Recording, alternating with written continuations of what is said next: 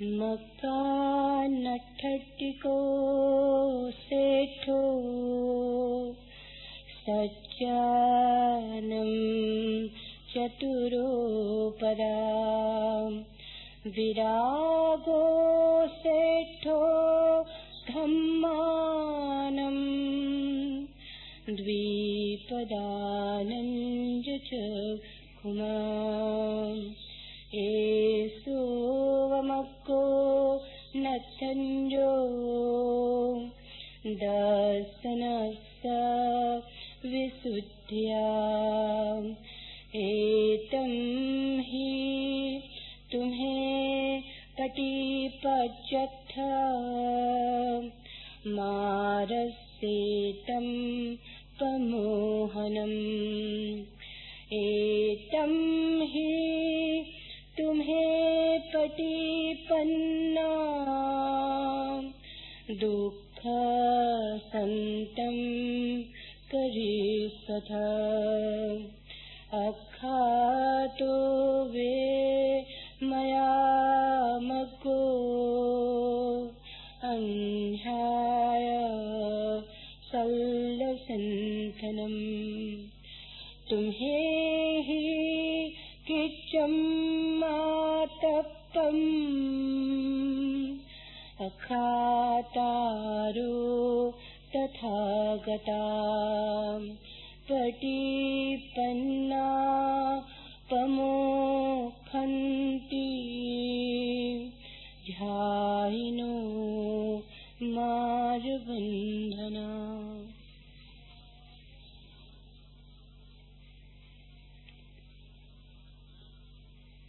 आदमी बड़ा जटिल है।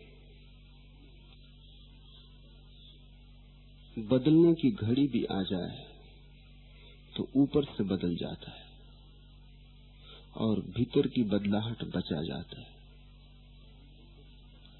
कबीर ने कहा है,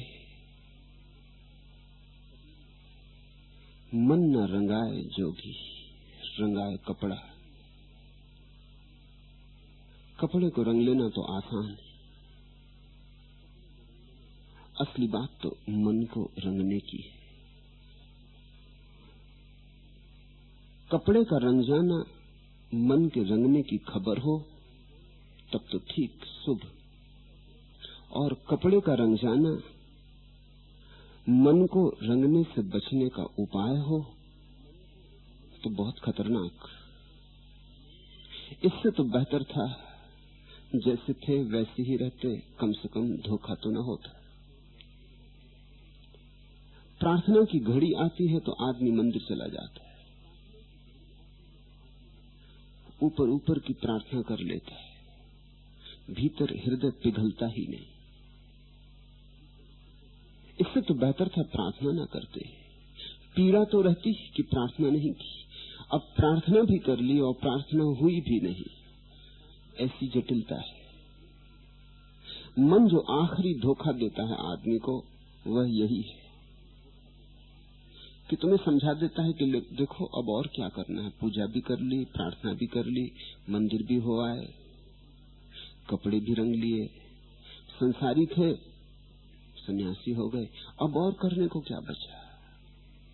ऊपर ऊपर के फर्क से कुछ होता नहीं। परिधि को कितना ही रंगो, जब तक केंद्र न रंग जाए तब तक क्रांति नहीं होती। तुम्हारा असली चेहरा तो वही का वही रहता है, ऊपर से मुखौटे पहन लेते हो। आदमी की ये जटिलता धीरे धीरे दूसरों को धोखा देने से पैदा हुई है। जब तुम दूसरों को धोखा देते हो और बहुत कुशल हो जाते हो तो एक दिन तुम अपने को भी धोखा दे लेते हो। इसलिए शास्त्राओं ने कहा है दूसरों को धोखा मत देना, क्योंकि दूसरों को धोखा देने का अंतिम परिणाम एक ही होगा कि तुम अपने को भी धोखा दे लोगे। बेईमानी में इतने निष्णात हो जाओगे कि अंततः जो गड्ढा तुमने दूसरों के लिए खोदा है वो तुम्हारी ही कब्र बनेगा। ऐसा ही हो रहा है। तुम दूसरे से झूठ बोल के सच को छिपा लेते हो। एक दिन तुम पाओगे तुमने अपने से झूठ बोल के सच को छिपा लिया। तुम झूठ बोलने में इतने पारंगत हो गए, अपने से ही झूठ बोल रहे हो और पकड़ नहीं पाते। तुम्हारी बेईमानी इतनी कुशल हो गई, इतनी कलात्मक हो गई कि अब तुम खुद भी न पकड़ पाओगे कि कैसे और कब तुमने अपने को धोखा दे दिया। आज के सूत्र इस संदर्भ में ही है। पहले तो संदर्भ को समझ लें। सूत्र संदर्भ। सूरज ढला, एक दिवस और बीत गया, रात्रि उतरने लगी, रात के पहले तारे आकाश में उभर आए, शांत है विहार और शीतल समीर बह रहा है। भगवान जेतवन में ठहरे, उनके साथ 500 भिक्षु भी ठहरे। ये 500 भिक्षु आसनशाला में बैठे हुए बातचीत कर रहे हैं, गपशप कर रहे हैं। आश्चर्य कि उनकी बातचीत और साधारण जनों जैसी ही है। उनकी बातें सुनकर तय करना कठिन है कि वे संसारी हैं या सन्यासी हैं। उनकी चर्चा वार्ता के विषय अंतर यात्रा के विषय ही नहीं, जैसे वे अभी भी बहिर यात्रा में ही संलग्न हों।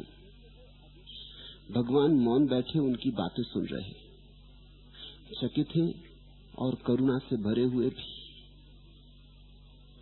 हैरान हैं और उनके प्रति बड़ी दया का भाव भी। वे तो शायद अपनी बातों में इतने तल्लीन हैं कि भगवान को भूल ही गए। भगवान को भूलना कितना आसान, याद रखना कितना कठिन। भगवान पास भी मौजूद हो तो भी भूलना आसान, भगवान सामने बैठे हो तो भी भूलना आसान। भिक्षु अपनी बातों में इतने तल्लीन हैं कि उन्हें याद ही नहीं रही कि भगवान भी पास बैठे सुन रहे हैं। उनका विस्मरण हो गया है। कोई कह रहा है, अमुक गांव का मार्ग बड़ा सुंदर है, अमुक गांव का मार्ग बड़ा खराब है, अमुक मार्ग पर कंकड़ पत्थर है, कांटे, अमुक मार्ग बड़ा साफ सुथरा है, अमुक मार्ग पर छायादार वृक्ष, स्वच्छ सरोवर भी है, और अमुक मार्ग बहुत रूखा सूखा है, उससे भगवान बचाएं। भिक्षु है, पर्यटन करना होता है, अलग अलग मार्गों पर चलना होता है, गांव-गांव भटकना होता है। तो बात चल रही कि कौन से मार्ग जाने योग्य हैं, कौन से मार्ग जाने योग्य नहीं है। और कोई कह रहा है कि फला नगर का राजा अद्भुत है, बड़ा दानी। उस नगर का सेठ भी सच्चा सेठ है, श्रेष्ठ ही है। सेठ शब्द आया है श्रेष्ठ से। उस धनी को ही श्रेष्ठ कहते थे, सेठ कहते थे, जो दानी हो। तो भिक्षु कह रहे हैं राजा भी अद्भुत। उस नगर का जो नगर सेठ है, नगर श्रेष्ठी है, वो सच में ही श्रेष्ठ है। और फला नगर का राजा भी कंजूस, उसका नगर सेठ भी कंजूस, उसकी जनता भी कंजूस। वहां तो भूल के कोई पैर न रखे। उन्होंने तो इस धर्म का नाम ही नहीं सुना है। उस नगर में तो दान की कोई आशा ही न रखे। अपना भिक्षा पात्र भी चोरी न जाए तो बहुत समझो कि तुम भाग्यवान हो। अपने चीवर बचा के निकल आए उस गांव से तो समझो प्रभु की बड़ी कृपा है। दान देने वाले जैसे अब रहे ही नहीं, और दान को सभी शास्त्राओं ने धर्म का मूल कहा है। और कोई अन्य कह रहा है सुंदर स्त्री पुरुष देखने हो तो उस राज्य में जाओ, शेष जगहों पर तो हीन कुरूप स्त्री पुरुषों के समूह मात्र हैं, जमघट मात्र हैं, भीड़ भाड़ है। भगवान ने यह सब सुना, चौंके भी, हंसे भी।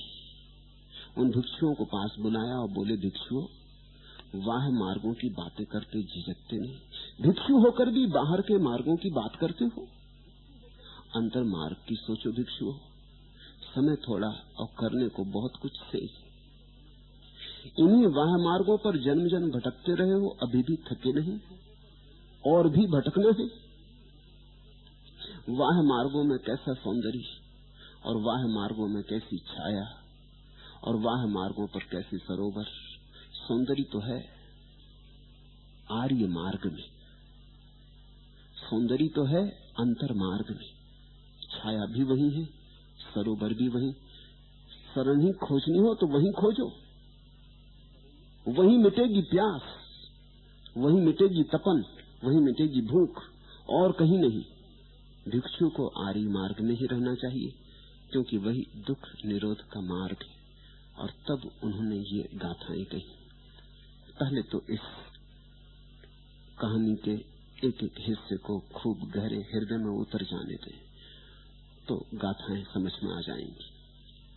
सूरज ढल गया, एक दिवस और बीत गया। सन्यासी यदि सच में सन्यासी है तो मौत करीब आ गई, मौत और करीब आ गई। उसे और सजग हो जाना चाहिए। एक दिन हाथ से और चला जा चुका और अभी तक कुछ विशिष्ट हुआ नहीं, ध्यान नहीं हुआ, समाधि नहीं लगी, अभी तक करुणा का दिया नहीं जला। एक दिन और गया और कौन जाने कल सुबह हो न हो, ये रात आखिरी हो। अगर कोई सच में संन्यास्त है तो ये घड़ियां व्यर्थ की बातों में गंवाने की नहीं। सूरज ढल गया है, ऐसे ही एक दिन हम ढल जाएंगे। हर ढलते सूरज के साथ हम ढल रहे। हर संध्या हम और थोड़े कम हो गए। इधर दिन बीतते हैं, उधर हमारे जीवन की ऊर्जा चुकती जाती, बूंद बूंद करके एक दिन जीवन समाप्त हो जाए। संसारी व्यर्थ की बातें सोचे समझ में आता है, लेकिन संन्यास्त को तो एक ही बात महत्वपूर्ण है कि मृत्यु है और जीवन को अभी तक मैंने जाना नहीं। सन्यासी के सामने तो एक ही सवाल है, एक ही चुनौती है कि मौत पास आ रही है और जीवन से मेरा अभी तक परिचय नहीं हुआ। जीवन क्या है अभी मैं उत्तर देने में समर्थ नहीं। मैं कौन हूं अब तक साक्षात्कार नहीं हुआ। ये घड़ियां, बीतती घड़ियां ऐसे व्यर्थ गमाने को नहीं। सूरज ढल गया है, एक दिवस और बीत गया, रात्रि उतरने लगी। ऐसे ही एक दिन मौत उतर आएगी। रोज उतरती रात्रि अंततः आने वाली मौत की खबर लाती। अंधेरा उतरने लगा, ऐसे ही एक दिन महाअंधकार उतर आएगा। तुम आए भी गए भी और तुम्हारे जीवन में कुछ भी न हुआ। जैसे आए वैसे चले गए, खाली हाथ आए खाली हाथ चले गए। कूड़ा करकट बटोरा भी तो वो सब पड़ा रह जाएगा। तो संसारी और सन्यासी में फर्क होगा, हर दृष्टि से फर्क होगा। एक ही जगह खड़े हों भला दोनों, एक ही ढलते सूरज को देखते हो, लेकिन सन्यासी कुछ और देखेगा और संसारी कुछ और देखेगा। एक रात ऐसा हुआ, बुद्ध ने अपना प्रवचन दिया। अपने प्रवचन के बाद वो रोज ही कहते थे, अब जाओ रात्रि का अंतिम कार्य कर डालो। लेकिन उस दिन संयोग की बात, भिक्षुओं में और भी लोग आए थे सुनने।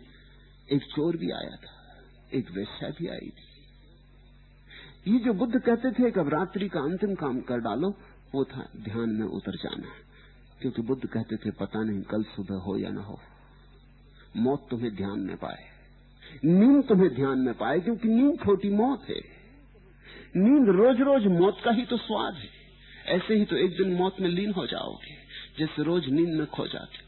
और देखा तुमने, नींद में तुम्हारा बाहर का संसार पड़ा रह जाता। न तो याद रहती कि तुम गरीब हो, न याद रहती कि तुम अमीर हो, न याद रहती कि पढ़े लिखे कि अपढ़, न याद रहती कि ज्ञानी कि पंडित, न याद रहती कि बच्चे की जवान के बूढ़े, कि स्त्री की पुरुष, न याद रहती सुंदर असुंदर, कुछ भी याद नहीं रह जाता। यही याद नहीं रह जाती कि मेरा नाम क्या, पता ठिकाना क्या।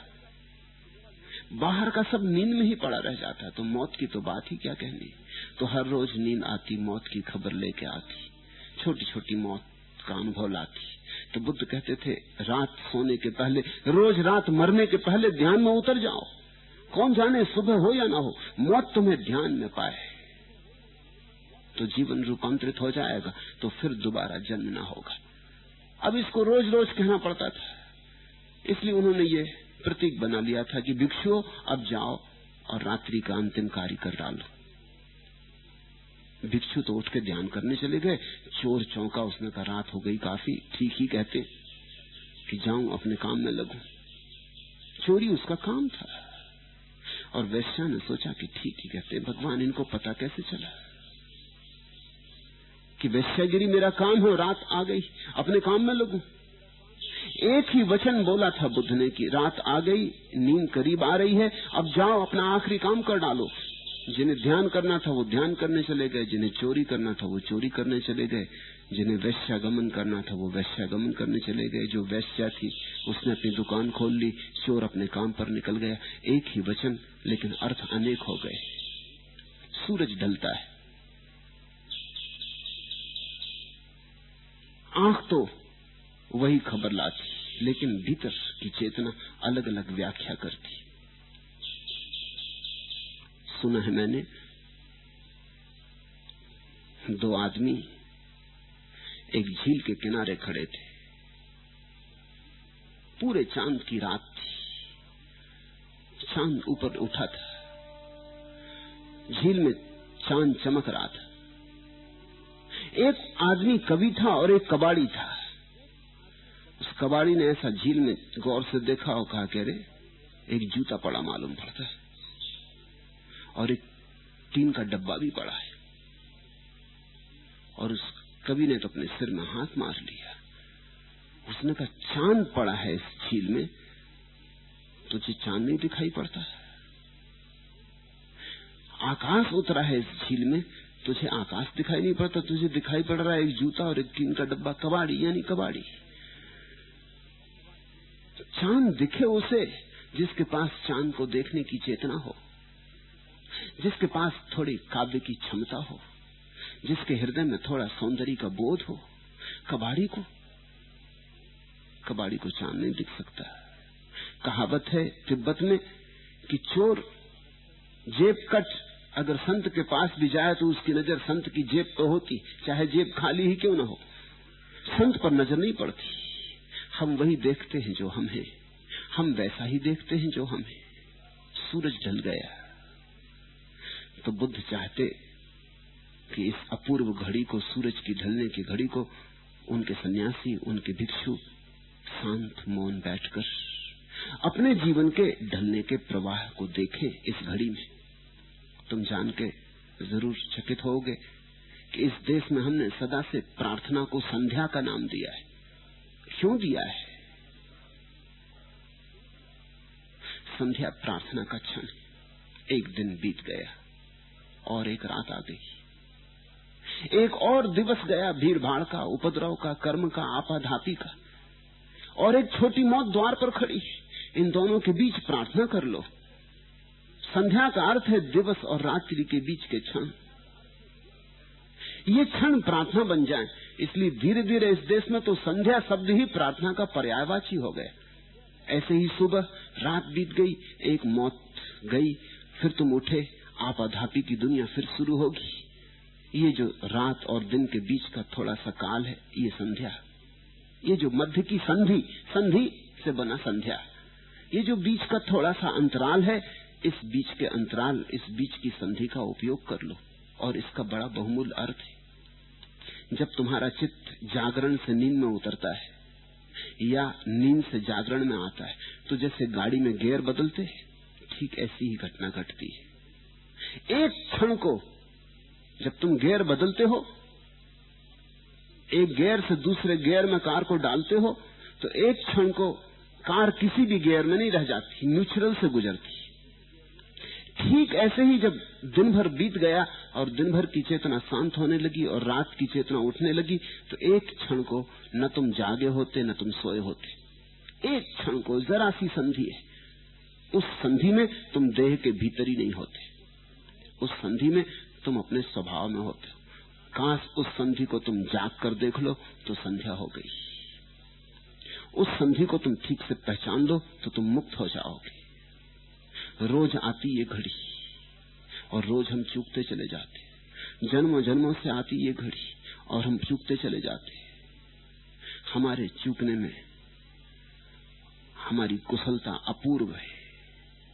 सूरज ढल गया, एक दिवस और बीत गया, रात्रि उतरने लगी, रात के पहले तारे उभर आए, शांत है विहार। संध्या हो गई तो पक्षी भी चुप हो गए, वृक्ष भी सोने की तैयारी करने लगे। आदमी पक्षियों और वृक्षों से भी गया बीता है। पक्षियों ने भी पंख सिकोड़ लिए, अपने अपने घोंसलों में दुपक कर बैठ गए। रात की तैयारी होने लगी। वृक्षों ने भी अपने पत्ते ढीले छोड़ दिए, फूल बंद हो गए, मौत का इंतजाम होने लगा। लेकिन आदमी है कि लगा है। अगर संसारी हो तो ठीक, क्षमा कर दो, लेकिन सन्यासी भी लगा है, व्यर्थ की बातों में लगा है। शांत थे ये क्षण, शीतल समीर बह रहा था। इस मौके का तो उपयोग कर लेना चाहिए। सोचो उस घड़ी को, उस दृश्य को आंखों में बन जाने दो, उस दृश्य में थोड़ी देर जियो, तो ही ये सूत्र जीवित हो पाएंगे, तो ये गाथाएं पुनर्जीवित हो जाएंगी। तब तो मैंने ऐसे ही सुन पाओगे जैसे तुम मौजूद रहे हो। यही मैं चाहता हूं कि तुम फिर मौजूद हो जाओ उस जगह। सांझ, पहले तारे निकलने लगे, रात उतरने लगी, शीतल हवा बहती, पशु पक्षी सब शांत हो गए, वृक्षों ने भी अपनी आंखें बंद कर ली, सोने की तैयारी करने लगे। और ये भिक्षु और भगवान की मौजूदगी फिर भी संध्या में न उतरे, फिर भी प्रार्थना में न उतरे। ये संसारी ही थे। इन्होंने चीवर पहन लिए थे भिक्षु के, इन्होंने गैरिक वस्त्र धारण कर लिए थे, इन्होंने दुकानदारी छोड़ दी थी, मगर ऊपर ऊपर छूटी थी, भीतर दुकानें खुली थी।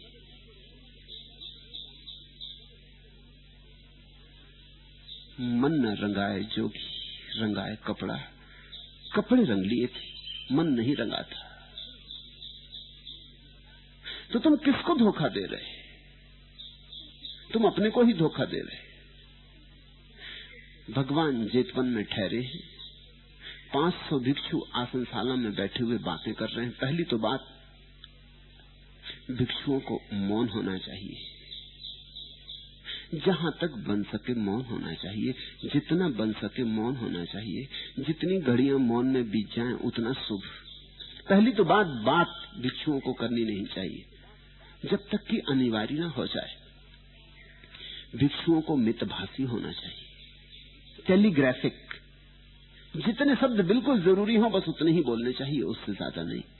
तुम टेलीग्राम देने जाते ना पोस्ट ऑफिस, तो कितना सोच विचार करते हो, क्योंकि 10 शब्द ही भेजने हैं, सब काट छांट कर देते हो, जो बेकार शब्द निकाल देते हो, 10 शब्द बना लेते हो। यही तुम पत्र लिखने बैठते हो तो फिर फिक्र नहीं करते, 10 पेज लिख डालते हो। और तुमने एक चमत्कार की बात देखी कि 10 शब्दों वाले तार का जो प्रभाव होता है वो 10 पेज वाले पत्र का नहीं होता। मामला क्या है? व्यर्थ शब्दों में सार्थक शब्द भी खो जाते। व्यर्थ शब्दों को काट दो तो सार्थक में एक ज्योतिर्मयता आ जाती, एक गहराई आ जाती, एक प्रगाढ़ता आ जाती। भिक्षु को तो मितभाषी होना चाहिए, उसको तो एक एक शब्द तौल के बोलना चाहिए, उसे तो एक एक शब्द में त्वरा अपने प्राण डालने चाहिए। भिक्षु अनावश्यक नहीं बोलेगा, एक शब्द नहीं बोलेगा, एक विराम चिन्ह नहीं लगाएगा अनावश्यक। जितना अत्यंत जरूरी है बस उतना, और उसी घड़ी रुक जाएगा। तो पहली तो बात, ये भिक्षु बैठे हैं आसनशाला में, 500 भिक्षु बातें कर रहे हैं। बाजार पैदा कर दिया होगा, 500 लोग बातें कर रहे हो तो बाजार हो गया होगा। ये बाजार में ही रहे हैं अब तक, भिक्षु भी हो गए, लेकिन बाजार छूटता नहीं। बाजार इनके साथ चलाया, बाजार इनके हृदय में बैठा है।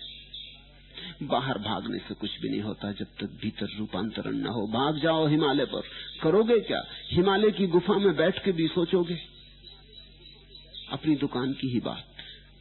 सोचोगे तो वही तुम जो हो। इसलिए असली सवाल कहीं जाने का नहीं है।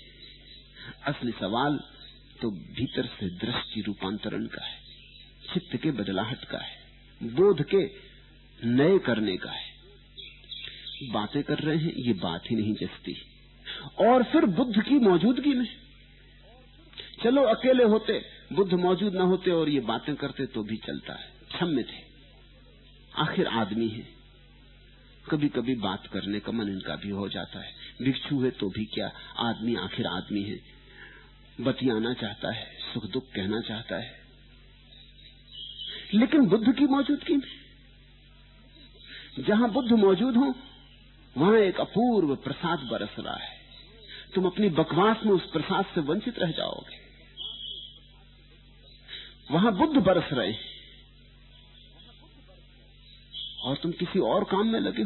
बुद्ध की मौजूदगी में तो सब काम रुक जाने चाहिए, तुम्हारे सब चित्त के सब व्यापार रुक जाने चाहिए।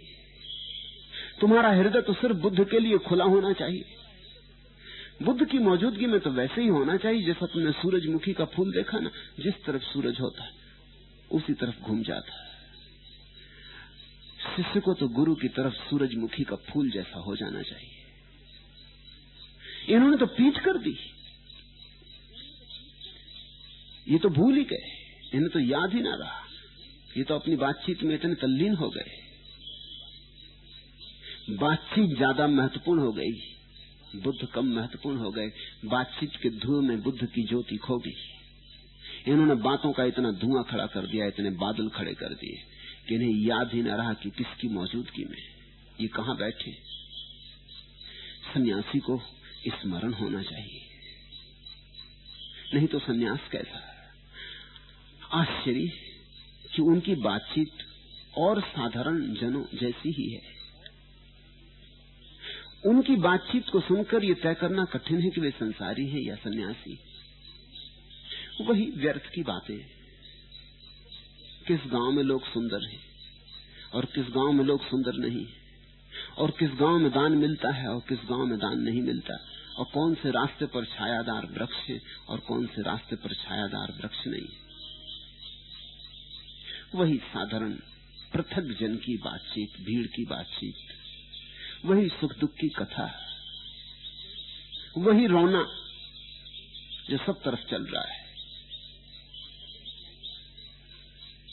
उनकी चर्चा वार्ता के विषय, अंतरयात्रा के विषय नहीं। पहले तो बात करनी नहीं चाहिए, फिर करनी ही हो तो बात का लक्ष्य अंतरयात्रा होनी चाहिए। पूछते एक दूसरे से कि भिक्षु कैसा तुम्हारा ध्यान चलता, पूछते एक दूसरे से तुम्हारे आश्रय रुक रहे कि नहीं, पूछते एक दूसरे से अहिंसा का जन्म हो रहा है या नहीं। कहते अपनी बात कि चलता हूं बहुत लेकिन चूक चूक जाता हूं, विचार बाधा डालते,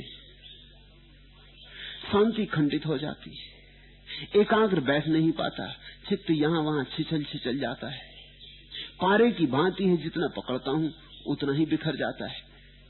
भीतर की कुछ बात होती, भीतर की यात्रा के लिए एक दूसरे को कुछ सहयोग देने की बात होती तो समझ में आती थी, तो पता चलता कि ये अंतर यात्रा के पथिक है। लेकिन उनकी चर्चा के विषय अंतर यात्रा के विषय नहीं। वस्तुतः ऐसा लगता है कि अभी भी उनकी बहिर यात्रा चल रही, क्योंकि जो तुम्हारे चित्त में चल रहा है वही तुम्हारी यात्रा है। तुम कहां बैठे हो इससे फर्क नहीं पड़ता, मंदिर में कि मस्जिद में इससे फर्क नहीं पड़ता, कृष्ण के साथ कि क्राइस्ट के साथ कि बुद्ध के कि महावीर के साथ इससे फर्क नहीं पड़ता। तुम्हारे भीतर जो चल रहा है वही तुम्हारी यात्रा है। तुम भीतर क्या सोच रहे, तुम यहां बैठे, तुम भीतर क्या सोच रहे, वही तुम हो।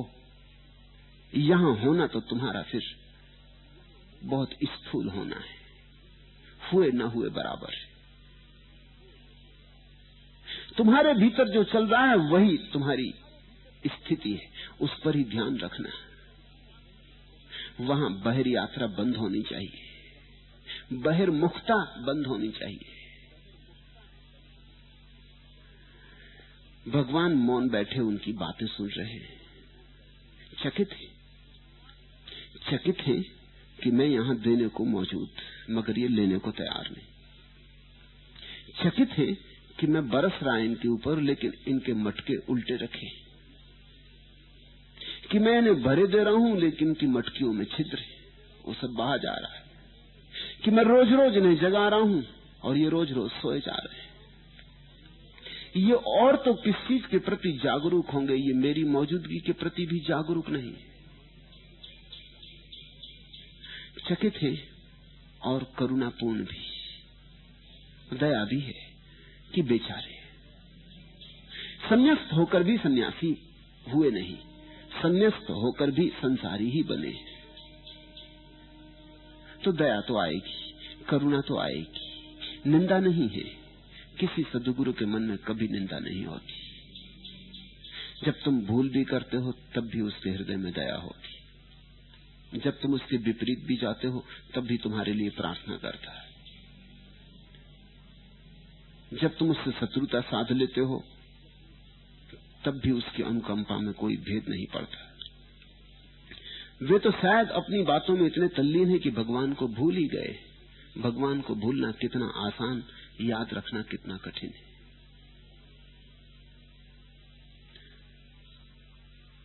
लोग कहते हैं भगवान को जानना है,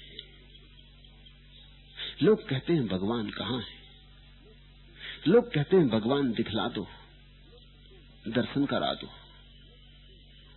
लेकिन भगवान अगर तुम्हारे सामने भी खड़ा हो तो तुम दर्शन न कर पाओगे, तुम्हारी आंखें बंद है। भगवान तुम्हारे कानों के पास चिल्लाए चीखे तो तुम सुन न पाओगे, तुम्हारे कान बंद है। तुम्हारे भीतर इतना शोरगुल है, तुम अपने शोरगुल को सुनोगे कि भगवान की आवाज सुनोगे? उसकी आवाज बड़ी धीमी है। भगवान चिल्लाता नहीं, फुसफुसाता है। उसकी आवाज में आक्रमण नहीं, उसकी आवाज एक धीमे स्वर की भांति है, शून्य स्वर की भांति, संगीत की एक तरंग की भांति है। तुम जब तक शांत न हो जाओ तब तक तुम उस तरंग को न पकड़ पाओगे। जब तुम शांत हो जाओगे तभी तुम पकड़ पाओगे। और शांत होते ही तुम हैरान होगे कि हम कहां खोजते फिरते थे, उसने तो हमें चारों तरफ से घेरा हुआ है, उसके अतिरिक्त कोई और है ही नहीं। लेकिन ये तो बड़ी दूर की बात हो गई कि वृक्ष में तुम्हें किसी दिन भगवान दिखाई पड़े। बुद्ध में नहीं दिखाई पड़ता, कृष्ण में नहीं दिखाई पड़ता, कबीर में नहीं दिखाई पड़ता, नानक में नहीं दिखाई पड़ता। ये तो बहुत दूर की बात हो गई कि पत्थर में दिखाई पड़े। अब देखो आदमी कैसा अद्भुत है, मंदिर में पत्थर की मूर्तियां बना के बैठा है। तुम्हें जीवित मौजूद कोई हो तो दिखाई नहीं पड़ता, पत्थर की मूर्ति में कैसे दिखाई पड़ेगा? तुम्हें चलता फिरता हंसता हुआ भगवान भी दिखाई नहीं पड़ता, बोलता जागता श्वास लेता भगवान दिखाई नहीं पड़ता। पत्थर की मूर्ति में कैसे दिखाई पड़ेगा? पत्थर की मूर्ति में तो अंतिम रूप से दिखाई पड़ सकता है, जब सब जगह दिखाई पड़ गया तब दिखाई पड़ सकता है। पत्थर की मूर्ति यात्रा का प्रारंभ नहीं हो सकती, यात्रा का अंत भला हो। कोई कह रहा है अमुक गांव का मार्ग बड़ा सुंदर है, अमुक गांव का मार्ग बहुत खराब, वहां भूल के मत जाना। अमुक मार्ग पर कंकड़ पत्थर है, कांटे हैं, छाया भी नहीं है और सरोवर भी नहीं है। अमुक मार्ग बड़ा साफ सुथरा है, बड़े छायादार वृक्ष हैं, वहां स्वच्छ सरोवर भी है।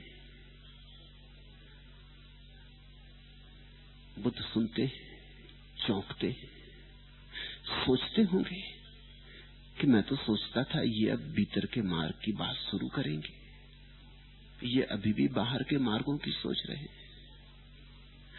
सूखे मार्गों से कुछ नहीं मिलता, छायादार मार्गों से भी कुछ नहीं मिलता।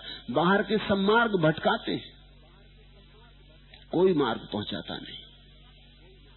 और बाहर के सरोवरों से कहीं प्यास बुझी है, जीवन की तृषा बुझी है? जितना पियो उतनी प्यास बढ़ती है। और बाहर के वृक्षों से किसी को छाया मिली? जब तक कोई अपने अंतरतम की छाया में न बैठ जाए तब तक कोई छाया नहीं है, तब तक सब धोखा है।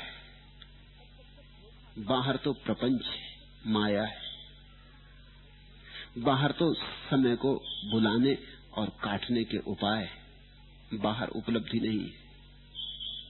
बाहर तो खोना ही खोना है। खोना हो तो बाहर जाना, पाना हो तो भीतर आना। और कोई कह रहा है फला नगर का राजा बड़ा श्रेष्ठ, उस नगर का नगर श्रेष्ठी भी वस्तुतः श्रेष्ठ है। कारण यही कि वे दान देते। और कहने वाला ये भी कह रहा है कि और दूसरे गांव भी हैं, वहां भूल के मत जाना।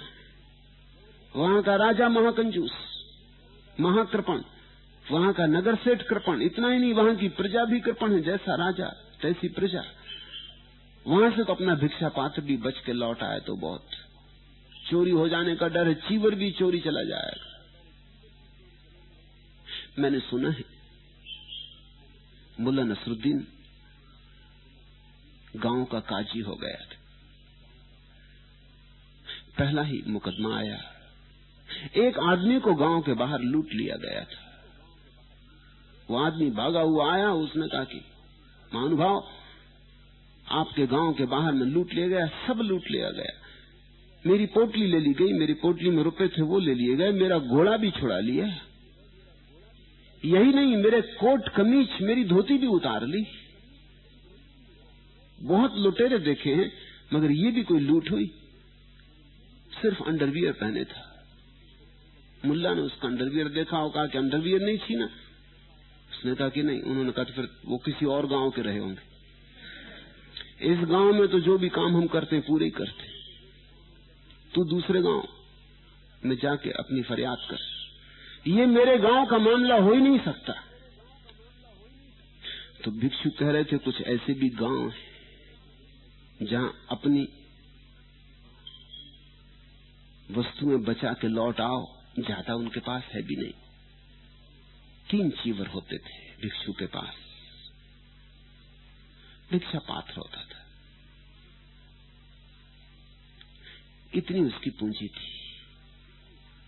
मगर ये बड़े मजे की बात है कि पूंजी कम हो कि ज्यादा हो, इससे लगाव में कोई फर्क नहीं पड़ता। जिसके पास महल है वो महल ना खो जाए इससे डरता है, और जिसके पास लंगोटी है वो लंगोटी ना खो जाए इससे डरता है। जहां तक खोने के भय का संबंध, दोनों का भय बराबर होता है, इसमें जरा भी फर्क नहीं होता। तुम्हारे पास लाख रुपए हैं तो तुम उतने ही भयभीत होते हो, तुम्हारे पास 1 रुपया तो भी तुम उतने ही भयभीत होते हो। वो 1 रुपया खो जाए तो तुम्हारी पूरी संपदा गई, लाख खो जाए तो उसकी पूरी संपदा गई। भय बराबर है। इसलिए ख्याल रखना, ये मत सोचना कि तुमने महल छोड़ दिया और कुटिया में रहने लगे तो तुम्हारी संपत्ति पर मोह की स्थिति कम हो गई। इससे कुछ फर्क ना पड़ेगा। वह मोह जो महल पर लगा था झोपड़ी पे लग जाएगा। तिजोरी छोड़ दी और लंगोटी हाथ में रह गई तो जो तिजोरी पर लगा था वो लंगोटी पर लग जाएगा। इससे कुछ फर्क नहीं पड़ता कि तुम्हारे पास कितनी चीजें। चीजों की संख्या से तुम्हारे परिग्रह का कोई संबंध नहीं। परिग्रह तो भाव की दशा है। परिग्रह से मुक्ति तो समझ से होती है कि मेरा यहां कुछ भी नहीं है, ज्यादा से ज्यादा मैं उपयोग कर सकता हूं, फिर सब पड़ा रह जाएगा। परिग्रह का छुटकारा वस्तुओं के छोड़ने से नहीं होता। अब ये भिक्षु सब छोड़ के आ गए। इनमें बहुत बड़े बड़े घरों के लोग थे, क्योंकि बुद्ध खुद राजा के बेटे थे, तो राज परिवारों के लोग उत्सुक हुए। स्वाभाविक, बुद्ध का संबंध राज परिवारों से था, मित्रता राज परिवारों से थी, राजकुमारों के साथ पढ़े लिखे बड़े हुए थे। उनका संपर्क देश के श्रेष्ठतम वर्ग से था, संपन्नतम वर्ग से था। तो जब बुद्ध संन्यास्त हुए तो इस देश का जो श्रेष्ठतम संपन्न वर्ग था उसके बेटे बेटियां बुद्ध के साथ चल पड़े। स्वाभाविक। अब रैदास के साथ कोई राजा नहीं हो जाता सन्यासी, रैदास के साथ चमारी सन्यासी होते। स्वाभाविक। बुद्ध जब संन्यास्त हो गए तो एक लहर फैली, एक हवा फैली। बुद्ध का जिनसे संबंध था वो भी चल पड़े। बड़े घरों से लोग आए थे, सब छोड़ के आए थे। न मालूम कितना धन, न मालूम कितना पद छोड़ के आए थे, लेकिन एक एक चीवर के लिए लड़ने लगे। एक एक चीवर को बचा कर रखने लगे। रात अपना चीवर टटोल के देख लेते थे कोई चुरा के तो नहीं ले गया। अपने भिक्षा पात्र पर ऐसा मोह करने लगे कि जैसे ये कोई साम्राज्य हो।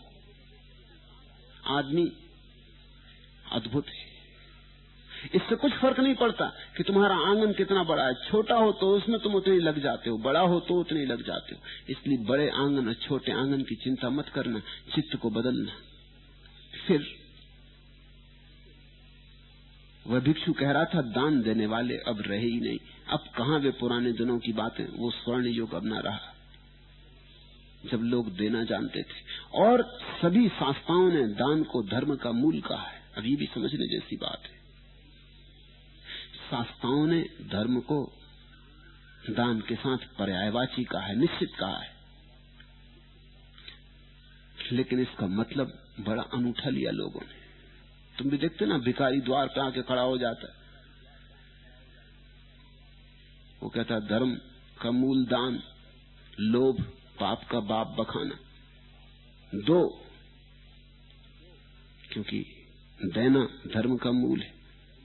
अगर दो तो धार्मिक, अगर ना दो तो अधार्मिक। मैंने सुना है एक गांव में एक महाकंजूस था, उसने कभी किसी को दान न दिया। एक मंदिर बन रहा था तो लोगों ने सोचा कि चलो एक बार और कोशिश कर लें, आखिरी कोशिश है ये, अब दोबारा इसके घर कभी ना जाएंगे। कभी उसने किसी को दिया ही ना था, फिर भी एक कोशिश कर लेनी जरूरी है, एक और कोशिश सही, एक आखिरी प्रयत्न। वे गए, उन्होंने बड़ी दान की महिमा समझाई और वो थोड़े थोड़े उस प्रभावित भी हुए, प्रसन्न भी हुए, प्रफुल्लित भी हुए, क्योंकि कंजूस उत्सुक दिखाई पड़ रहा था, उसकी आंखों में थोड़ा भाव मालूम हो रहा था। उन्हें लगा कि शायद आज जो कभी नहीं हुआ हो जाएगा। कंजूस को बहुत प्रभावित देख के उन्होंने कहा कि अब बोलिए, आप कितना दान देते हैं? आप उत्सुक भी दिखाई पड़ रहे हैं, हम धन्यभागी। कंजूस ने कहा, दान? नहीं नहीं, मैं भी तुम्हारे साथ चलता हूं। तुम्हारी बात से मैं उत्सुक हो गया, प्रभावित हो गया, मैं भी अब दान ही मांगूंगा। ये फिजूल की बात है, दूसरा काम क्यों करना? जब दान इतनी बड़ी बात है तो क्या दुकानदारी में पड़े रहना? अब मैं भी दान ही मांगूंगा। दान को धर्म का मूल कहा था, भिखमंगों के लिए नहीं। ये तो कुछ उल्टी बात हो गई।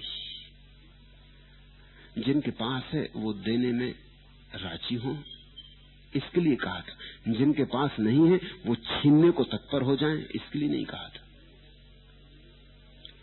देने का एक मजा हो, जरूर दान धर्म है, क्योंकि देने में धर्म है, जो हो देना। लेकिन भिखारियों ने इसको अपना शास्त्र बना लिया। इस देश में जो इतने भिखारी पैदा हो गए, उसका कारण यही। उन्होंने कहा कि देना पड़ेगा ही, क्योंकि दान तो धर्म है। नहीं दिया तो पापी हो, नरक में सड़ोगे। देखते हो ना, अगर भिखारी को न दो तो वो गालियां देता जाता है, वो नरक में भेजने का उपाय करता जाता है, और बिल्कुल आश्वस्त है कि तुम नरक में पड़ोगे। उसने तुम्हें एक मौका दिया था दान देने का। ये तो कुछ उल्टी बात हो गई। धर्म के साथ अक्सर ऐसा हुआ है, कहा कुछ जाता है, हो कुछ जाता है, उल्टा हो जाता है। कहा था देने वाला दे, ये तो लेने वाला लेने को उत्सुक हो गया। ये बात की उल्टी परिणति हो गई। भिक्षु बड़े उत्सुक हैं। जहां दान मिलता है कहते हैं वहां श्रेष्ठ जन, और जहां दान नहीं मिलता वहां अश्रेष्ठ जन। लेकिन उनकी नजर क्या है? तुम्हारी नजर में भी धन का ही मूल्य है। जो दे देते हैं वो श्रेष्ठ, और जो नहीं देते वो श्रेष्ठ नहीं। तो तुम ऊपर से लगते हो कि धन को छोड़ा है, लेकिन धन को अभी छोड़ा नहीं। देखते ना, किसी महात्मा का व्याख्यान चल रहा हो और कोई धनपति आ जाए तो व्याख्यान भी बीच में रुक जाता है। वो कहता, आइए सेठ जी, आइए बैठिए।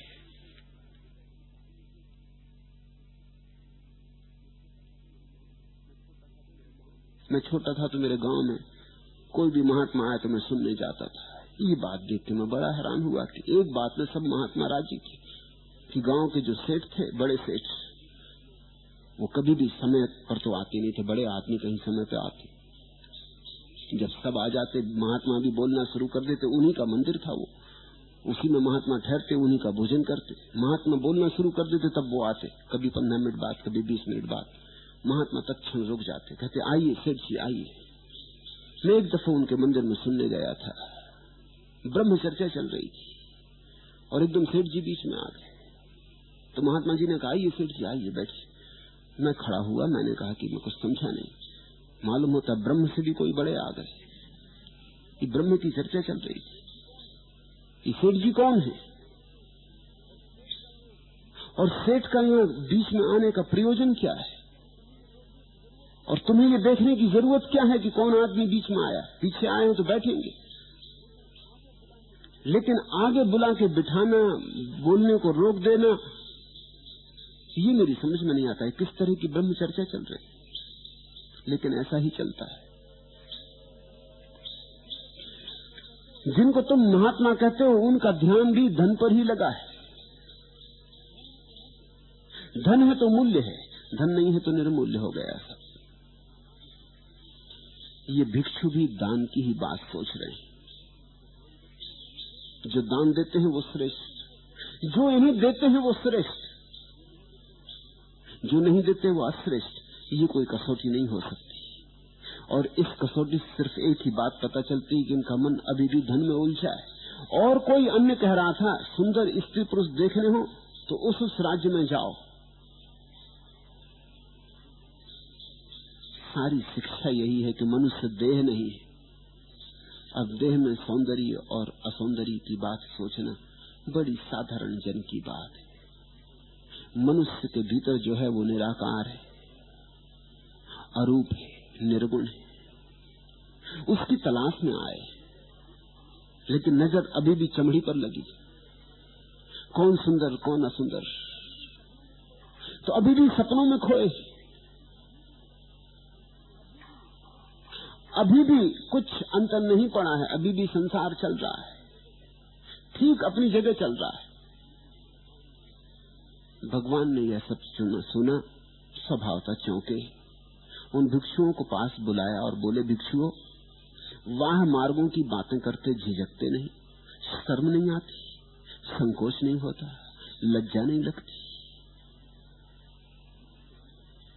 थोड़ा सोचो, क्या तुम कह रहे हो, किस लिए कह रहे हो?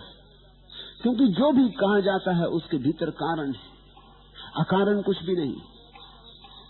तुमने अगर कहा कि सुंदर स्त्री पुरुष, तो तुम्हारे भीतर अभी भी रूप की वासना है। तुमने अगर कहा धन देने वाले, दान करने वाले श्रेष्ठ पुरुष, तो तुम्हारे भीतर धन की अभी भी कामना है। और तुमने कहा छायादार वृक्ष, साफ सुथरे रास्ते, सरोवरों से भरे हुए मार्ग, तो तुम्हारे भीतर अभी भी सुविधा का आग्रह है। और सुविधा या सौंदर्य या संपत्ति, इनको मूल्य न देने के लिए तो तुम संन्यास्त हुए हो कि इनको अब मूल्य नहीं देना है, अब किसी और बड़े मूल्य को खोजना है, परम मूल्य को खोजना है। इनकी तरफ पीठ करो, अब अपने घर की तरफ चलो। अंतर मार्ग की सोचो भिक्षुओं, सोचना ही हो, विचार ही करना हो तो उस भीतर के पथ का विचार करो, एक दूसरे को सहयोग दो। जो जहां तक बढ़ गया है वहां तक की बात बताए कि दूसरे भी वहां तक बढ़ सके। जो जहां अटक गया है अपने अटकन की बात बताए कि शायद कोई सहारा दे सके। चर्चा करो ताकि तुम सहयोगी हो जाओ। अकेले जाने में कठिनाई है, इसलिए तो भिक्षुओं का संघ बुद्ध ने बनाया था कि जहां अकेले ना जा सको वहां सब संग साथ चलो। कभी कभी ऐसा हो जाता है अकेले जाना कठिन होता है, दूसरों के सहारे की जरूरत पड़ती।